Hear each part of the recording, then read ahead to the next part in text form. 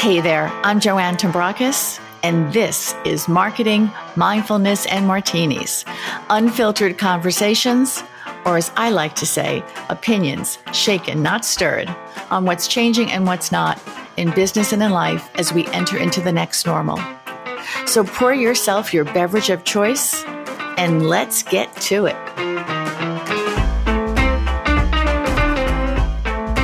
Today's guest is the founder and executive director of the nonprofit Change Food. She's the CEO and founder of the Whole Healthy Group and a healthy food advocate for over 20 years. She's a social entrepreneur and a creative change maker. One of her projects is Plant, Eat, Share, which promotes efforts in communities worldwide to grow and provide food for free to neighbors. Welcome to the podcast, Diane Hatz. Thank you, Joanne. It's wonderful to be here. And where are you zooming in from? Santa Fe, New Mexico. Yes, and we're going to talk about how you got to Santa Fe from New York later. But I always like to start my podcast with asking my guests, where are you from? I was born in Delaware, escaped to London for a few years, landed then in New York City for 30 years, and about 9 months ago moved to Santa Fe, New Mexico. I know I don't want to get to the Santa Fe part too much right away because there's always a method to my madness here, but we'll talk more about how you left New York after all that time, like so many people did during the pandemic. So can you tell us a little bit about what you do right now? I know there's been a lot of change in your life, no pun intended, since one of your organizations is Change Food. What I do right now, that's interesting. It's an interesting concept.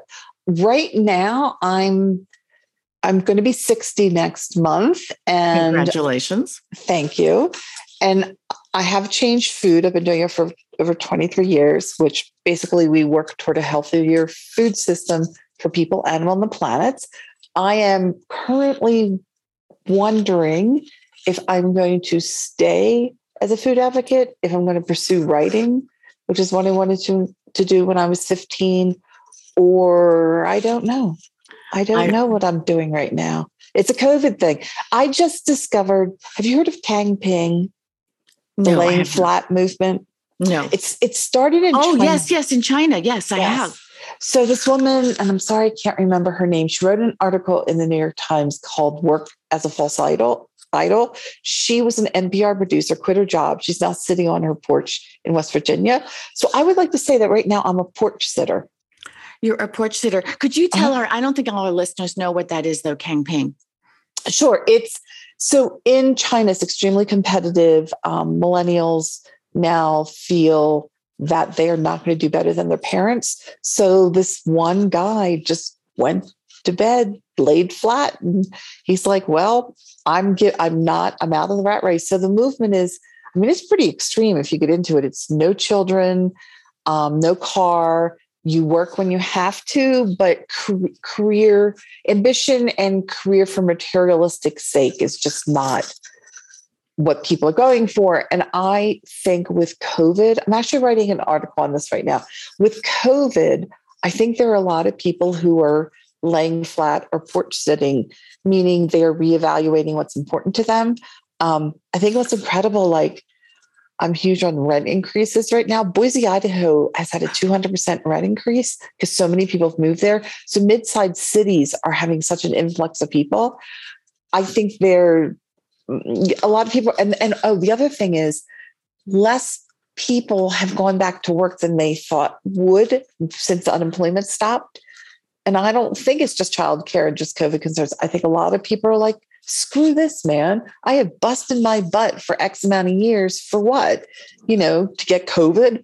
So, I'm learning to breathe, Joanne. That's what I'm doing. Yeah. It's interesting because I think everybody is trying to predict what is going to happen as a result of the pandemic.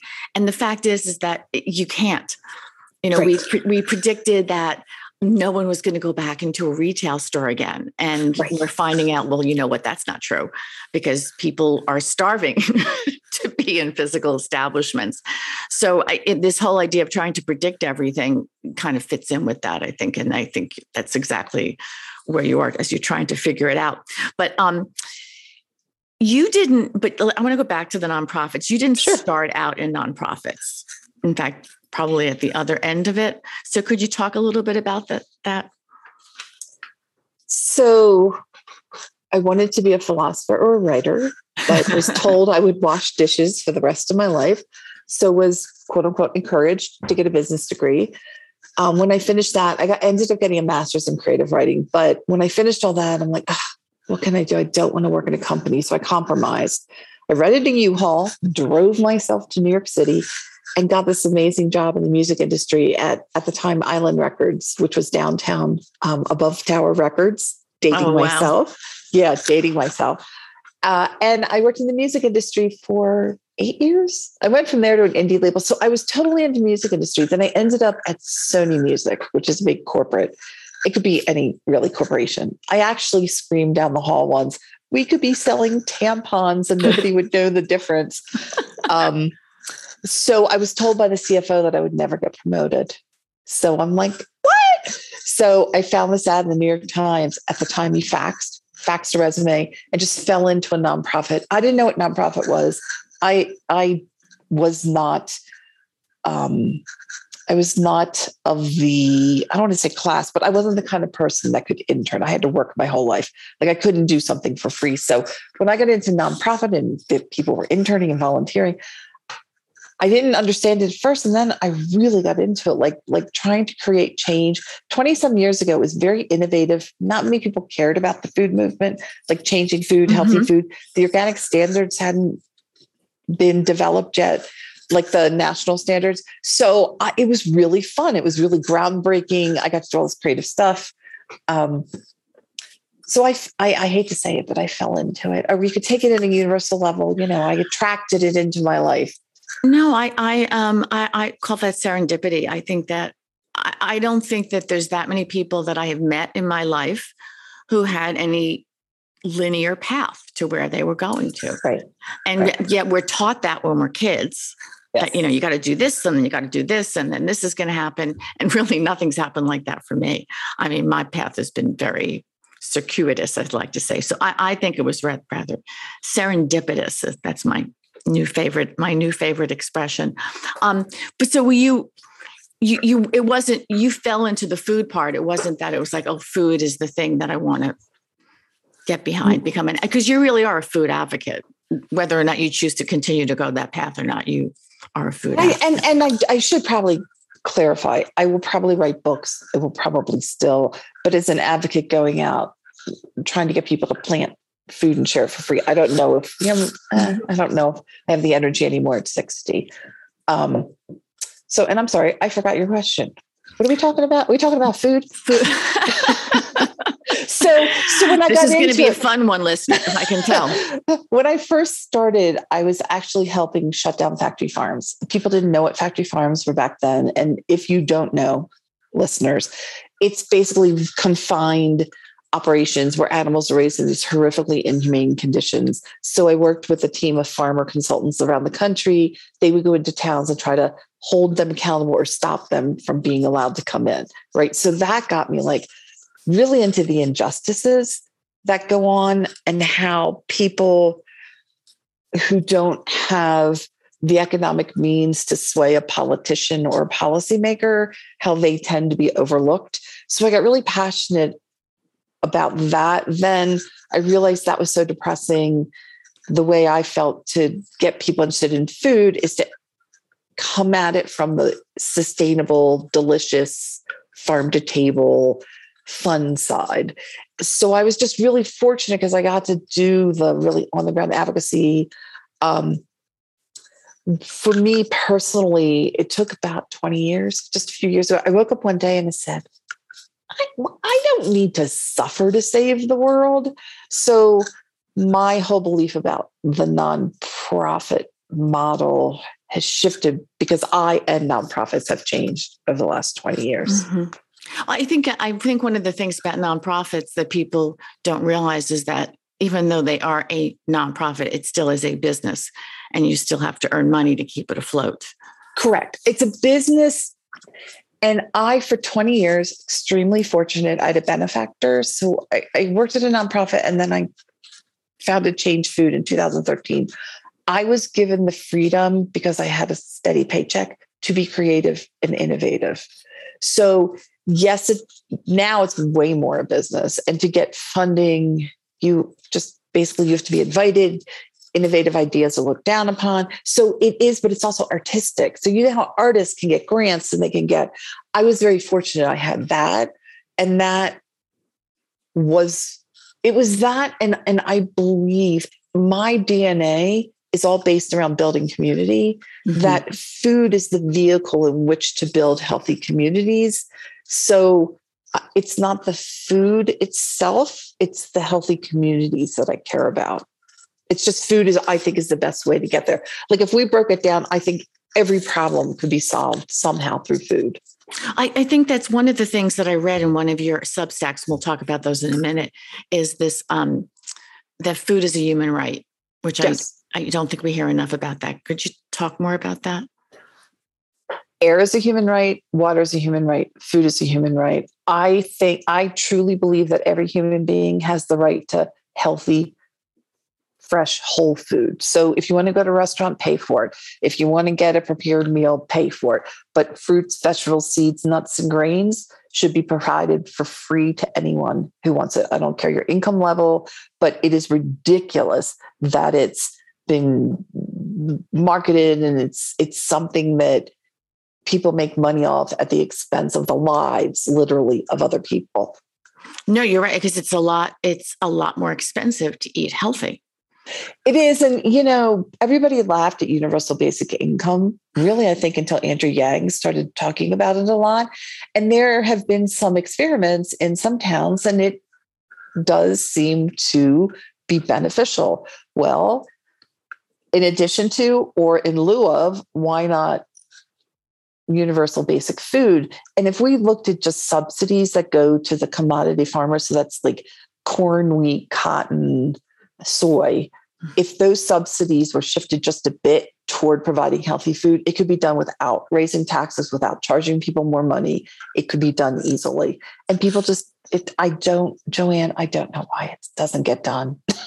It's a no-brainer to me. So what I've gotten really excited about, I had started Plant Eat Share when the pandemic started. And because of Plant Eat Share, I'd heard of community fridges. When the pandemic started, I deal with trauma by organizing. So I organized a group in the East Village. I was still in New York City then. Organized a group in the East Village called East Village Neighbors. And people would deliver, volunteers in the area would deliver food to anybody who needed it, walk dogs, talk to people, like neighbors and what was so inspiring to me is that people all over the world did this. Nobody sent an email out. Nobody talked to each other. People just literally said, what can I do to help in this pandemic? What we found after a few months, like 6 months, is more people started contacting us, asking us to buy food because they couldn't afford it. So I posted an email out in this Facebook group I'd started in the East Village, and a restaurant called Smack up the road, which is a great mac and cheese restaurant in the East Village. One of the owners got in touch. He said, "Oh, we've been thinking about a community fridge. If you don't know what a community fridge is, literally it's a refrigerator. You plug in, you put it outside, and the community puts in food, and other people who need it take food that they need." Wow. So a lot of bakeries, restaurants, stores that have leftover food, we have volunteers that pick it up to put in the fridge. There are people who make food, put it in the fridge. I'm still here from New Mexico ordering food. So we have donations. We order like a huge batch of fruits and vegetables to make sure healthy food is in there. And that's sort of the whole thing. And these fridges have taken off like wildfire. Santa Fe just started their first one. And the whole point is that everybody has the right to healthy food. You should not have to pay for it. There's another thing which I love, giving walls. Have you heard of them? No. Giving walls are, you go into a restaurant or coffee shop and you buy a meal and you get the receipt and you tack it on the wall. So anybody else can come in and just take that receipt off the wall, walk up to the counter, and they get that meal. So you're helping the restaurant survive and you're feeding people. Why aren't I feel, because you know me, I read 1,000 things and I'm constantly immersed in the news. I just don't think that there's enough conversation about these things. Or is it me? There's not, Joanne, I've tried. and I can't get funding, and I've tried, and the funding, it's not just to pay me, it's to hire social media people and people who can get the word out. Okay, my theory is that, I don't watch the news, especially since Afghanistan and the Delta variant, because I used to watch PBS, but everything is so, in my opinion, just sensationalized to get ratings. Mm-hmm. So it gets us all freaked out and panicked. So you don't want to hear about giving walls and good things that are happening, because it's not going to get you all freaked out and make you glued to the TV. So I just had to cut it out. I think there's a lot of people who have, I still watch a lot. I have to monitor myself because you can't get freaked out. In fact, I did a podcast episode of Solo recently about how you can just get overwhelmed and lose perspective when you allow yourself to, instead of doing something, which is really what you've been doing, is taking action and saying, okay, I can do something. I can make a difference in this. You have 2 Substacks right now. And for those people who don't know what Substack is, I want you to talk about the differences. Can you talk about what this Substack thing is? You have me inspired that maybe I should start a Substack. I don't know. You should. You can do podcasts. You can put this podcast up on Substack. So it's audio and written, but essentially it's just a newsletter. It's a communal space where people can do their own newsletters. What's different about Substack than other places is that you have control over the email list, and you can charge subscription and have free. So I have 2 right now. I have Change Food. It's just Change Food Substack.substack.com. But Change Food is all about Change Food, planning, chair, and the work I'm doing. They're all free right now. The other one I have is wholehealth.substack.com. That right now basically is my move to Santa Fe. What it's going to be is I'm going to be 60. I like how you're practicing saying that out loud. You've said that twice now. So I know you're practicing. Well, it blows a big number. I know it's a big number. Joanne, I know. You don't know me well enough. I partied. I've had a lot of fun.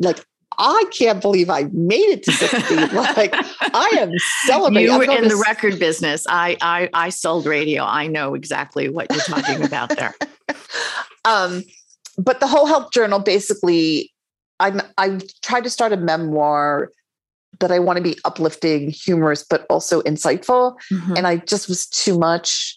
So I'm doing these Substacks will be articles about different pieces of life. So right now it's just about the move to Santa Fe, but it's going to be me chasing the Dalai Lama, which was 15 years, me and rock stars, all different facets of my life. I'm also very into law of attraction right now.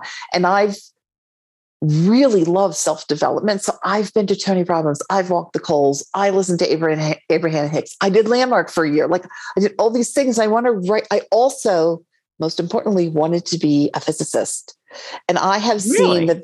Yes. And I was of that era. I was told girls can't do math and was kicked out of the advanced math class that you needed to get into physics. But what I have seen is woo-woo is just another language for physics.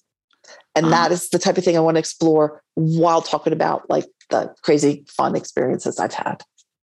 All right. Well, I think everyone should be subscribing to that and making a donation so that you can survive over there. So you obviously have adapted a lot to this whole pandemic. And one of the big things is this move. Can you talk about that? Because that's a big thing. When I met you, you were the quintessential New Yorker. You were never going to leave the city. Your feet were firmly planted into the cement there someplace with green grass, of course, growing around it. Well, yes. And maybe I'll go back. COVID was the final nudge, push, shove that got me out. I had a horrific New York experience where over 15 years of my work was destroyed and I was pushed out of the work I was doing. And I was gaslighted, which I've just really am understanding how bad it was. So I burnt out. I was forced to look at what was important in my life because I was a workaholic. And I felt that material success would give me whatever it was I was looking for. Love, attention, and it's not. And we all know this. just intellectually, but I experienced it. And it was such a horrific experience for me. I'm still processing it. And it's been 7, 8 years now. So that started I don't think I belong here. When the pandemic hit, I really bumped it up. But Joanne, right before I left, I was falling flat on my face. It happened 3 times in a few months. So yeah, the 6-alarm fire, the church in the East Village burnt down a few days before I'm leaving. I'm like, the universe is saying, lady, get out. Get out. Yeah. And it's just, and for me, it was 2 main things. I had a friend who had moved. A lot of my friends had moved from New York in the prior couple of years. And a friend just said, just get out. She said, if you hate where you go back. She said, but get out, move. You need movement. And I think that stagnation, there's a comfort one can get into and a stagnation one can get in their life where everything becomes a routine. And then you just start to feel dead. And that's what I felt in New York. I just started to feel dead inside.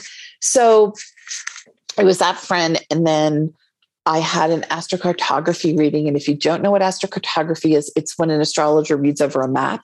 It's also called, I think, relocation astrology.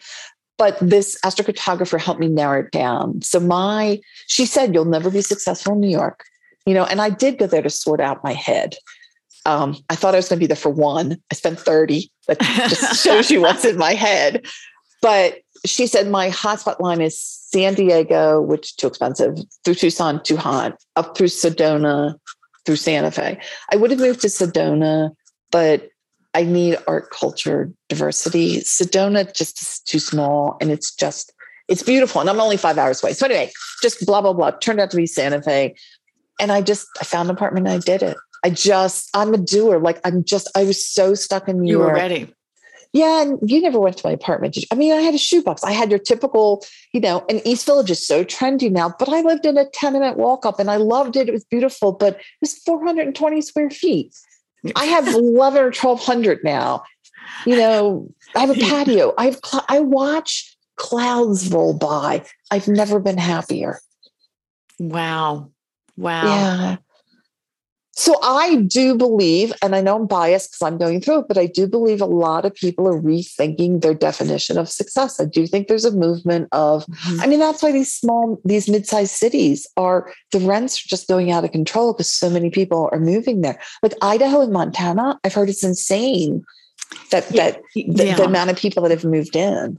It is insane. And again, it goes back to the prediction thing. And again, I didn't go very far, but I did leave the island of Manhattan 2 years ago. Joanne, that's huge for you. It was huge for me. And those who know me and listen know that. I still say I live in New York because I literally am if there was a bridge across the Hudson, it'd be quicker for me to walk than it is to wait for the path. But that whole idea and I was in my apartment for over 20 years. So having energetically, there is a huge difference. But, one of the things that you're also seeing is that now, even though so many people left New York, the rents are sky high again because people are moving back. So it goes back to this prediction thing. Depending on who you were and where you were and why you're moving in, it's a whole different thing. But to go back to what you said, in any case, it's reevaluating. Yes. I think everyone is feeling that because it was a huge thing that we all collectively went through. Yes. You were here on 9/11, weren't you? Yes. You lived. So we were here on the island. I was on Manhattan on 9/11, and it was a huge thing that affected the whole country. But unless you were really in Manhattan or maybe near the Pentagon or one of these places, I don't think it affected people as much as universally in that same respect. This is a global thing. Yes. Everybody feels it. Yes. It doesn't matter, if you were living under a rock in Idaho someplace, you felt it because apparently you can get COVID there now too. But it's interesting what you just said because I have issues watching anniversary stuff for 9/11. I was downtown. I could see the fire. I don't even want to talk about it because I'm going to get emotional. No, I cried for a whole week this year. For a whole week. Right. So I will discuss it with people who were there. But you were 100% correct that And the flip side to that too, that I always do like to remind myself, is the amount of love. Like I volunteered at Javits, and I remember on the news, they said they didn't have dog food. And I walked by where the drop-off was. There was such a high mountain of dog food the next morning. I don't know how anyone could get to the top to get it. So there was, but anyway, I agree with you. And the pandemic, I do agree that it's something we're all going through. Everybody knows somebody. What's unfortunate about the pandemic is that there's so much divisiveness in it. Mm-hmm. Whereas 9/11 at least did bring people together. I worry. Yeah, no, I know. I don't want to go off on that. No. I could go there too, but I do. And I think the contrast with the anniversary, because it was 20 years this year, and remembering the feeling of connection that I had to strangers on the street. Oh yeah. I had 9 people in my apartment. I think I knew 3 because I was in the East Village and people couldn't get back to Brooklyn and so just hauling people in if they needed something. And people were doing that everywhere. Yeah. But this particular crisis has, has been very, very divisive for, reasons that could be a whole other podcast, but a whole other podcast episode. And that is I find that very upsetting. And I think that is also one of the things that, and I don't want to get too much off track here, but one of the things that I found really fascinating, and I should have known this as I was watching a lot of these anniversary specials. We didn't have social media in 2001, right. And I think a lot of the divisiveness is being spurred out of social media, because for as much good as it can do a lot. It can do a lot of harm, and we're seeing that. It does. In terms of misinformation and disinformation. And you really, to go back to your whole, nonprofits and food, that's all about spreading the right information. And the same time that companies have been telling us food is healthy when it wasn't necessarily healthy. Yeah. I don't want to get depressed, but it's, it's money. And I hope that younger people are really taking stock and reevaluating. I mean, for me, with the pandemic, business-wise, I had just finished. I was working with a film company on an impact campaign around food. It was great. It temporarily was put on pause because they were going to film something, blah, blah, blah. Well, that's done, basically, because the pandemic stopped the filming. So then I had signed a licensing deal. Like the next month, I had connected with somebody, and I'd signed a licensing deal to put on big global events around food, like 3 to 5 day events. First one is going to be in Denver. We're also thinking Abu Dhabi, whatever. This is in February, March 2020. Gone. Yeah, gone. So my career just went up in smoke. And that's why I'm doing a lot of evaluating. And I came out to Santa Fe, and I had partnered with somebody in Italy who also put on big events. We were going to do a big event here because vaccinations were out. And then Delta came, and we're both like, yeah, no. So we're not partnering now. Then I was going to put my own event. I'm like, no. So I'm now thinking about something smaller, but I don't know. I know everybody I know who organizes events is struggling to get attendees. People are not traveling like they did in person. If I have to do one more Zoom conference, I'm going to throw up. And what's good about them is, I put them on, I'll mute my video and whatever and mute myself, and I'll just do other stuff. I can cook while I listen. So that's an upside, but people are zoomed out. I am teaching out of the 3 classes I teach at NYU. I'm teaching 2 in person with a mask on. And even though that's a little hellish, the mask part, it's wonderful to be in a physical classroom. And I noticed that I come back from that physically exhausted. And yet my online class on Monday, I'm much more mentally exhausted. And do you know why? I read some stuff. It's because we're staring at each other's eyes more, and you look away when you're in person, so you don't get as mentally exhausted. Really? Okay. Well, there, we just learned something today. Okay. I learned something today. All right. So before we keep going on, everyone should subscribe to your Substacks. And really both of them are terrific, but this one on your journey to where you are right now is pretty fascinating for anyone who's considering change, and how everything that you've done to date still has an effect on where you are. in my opinion. Joanne, I firmly believe it is all built up to what I'm here to do, that I have not even yet begun. And that's why I keep going on about 60, because it's like, oh my God, I'm just starting life. I'm so excited. It's not about being old. It's about having some wisdom through experience and being able to apply it. Yes. And for those young people, because I do have a lot of young people who listen to this, the best thing about getting older is that the older you get, the less you care what anybody thinks. Yes. And you know what else I have found? There's something very freeing about that. Well, I don't know if you found this moving to Jersey City, but moving out here, like I didn't know anyone, I had no job. I plunked down here and I was here for a couple of months and I'm like, God, finding friends when you get older is like dating. And when you're older, you don't need to people please. Well, at least I shouldn't speak for everyone. I don't need to people please like I used to. So I'm like, nope. Oh, I like you. Oh, you, no. And it's like building a community. It's not like in your 20s, you just sort of hanging out with people. It's different. It's a whole different thing. Okay. So I would like to, before we wrap up here, I love to end my interviews with a quick little lightning round of questions. Are you game for this? I'm ready. Okay. So, favorite social network? Favorite social network? Oh my God. Favorite. None. Okay. YouTube. YouTube is a social network. A lot of people don't realize it's a social network. It is a search engine and it is a streaming service.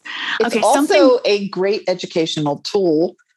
In a way you can, like, I have a new car. I don't know how to turn off an automatic something. Google it and YouTube it. Like search it on YouTube and there's a video. Right. That's something that people who live in New York and leave have to get a car. It's something very foreign to learn. And they're all computers now. Joanne, I just got my first car. It's very exciting. Something people would never guess about you. I can't guess it about me.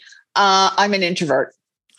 Okay, there you go. A lot of outgoing people are introverts. It's I think I have introvert tendencies, but nobody believes me. The last series you binged. Oh, you can tell me you don't watch television, but I've had that answer. No, I don't know why I suffered through it, but it was Rain. It was the Mary Queen of Scots, Netflix, that and Ted Lasso. Ted Lasso was good, but I went through, they're like 25 episodes a season and there's 4 seasons. And I would put it on and do other stuff, but I'm like, why am I watching this? I've done that too. I think we've all done that. A food you cannot live without. Oh, I started eating gluten again, like a year or 2 ago. Uh-oh. There's a place here in Santa Fe called the Bread Shop. It's a hole in the wall. Literally, you go 4 times. There's sourdough bread. And they have this cherry poppy seed rye that might sound gross. Oh my God. I can't live without their bread. Okay. I love that. What you miss most about pre-COVID life? No masks, be around. No, I don't need to be around people. The freedom to go anywhere. Mm-hmm. Yeah, me too. And what motivates you to get up in the morning? It's funny. The joy at knowing today, that day is going to be a good day. I love that. All right, my dear. So where I'm going to put all these links to your Substacks and your website and what is that? Astrocartography, all these things. I'll have all these links in the show notes. And where can people find you online? Where would you suggest is the best, those who outside of your Substacks, to connect with you? I would say the Change Food Instagram, because my personal Instagram is personal. And you got to know me to get in because you know all the secrets I share on there. So I would say Change Food on Instagram or my Facebook page. I guess I would, if you want to know more about my personal stuff, my Facebook page, which is Diane Hats or Hats Diane. I think they changed it on there. I will get all those links and make sure that they are the proper ones. Thank you so much. Oh my God. Thank you, Joanne. It's so great to catch up. Thanks so much for listening to Marketing Mindfulness and Martinis. If you liked what you heard, please share with your friends. Give us a rating on iTunes or Spotify so other people can find us, and hit the subscribe button so you never miss an episode. If you've got a question you'd like answered or a topic you'd like me to cover, please drop me a note, info@joannetombrakis.com. And until next time, remember, whatever got you to where you are isn't enough to keep you there.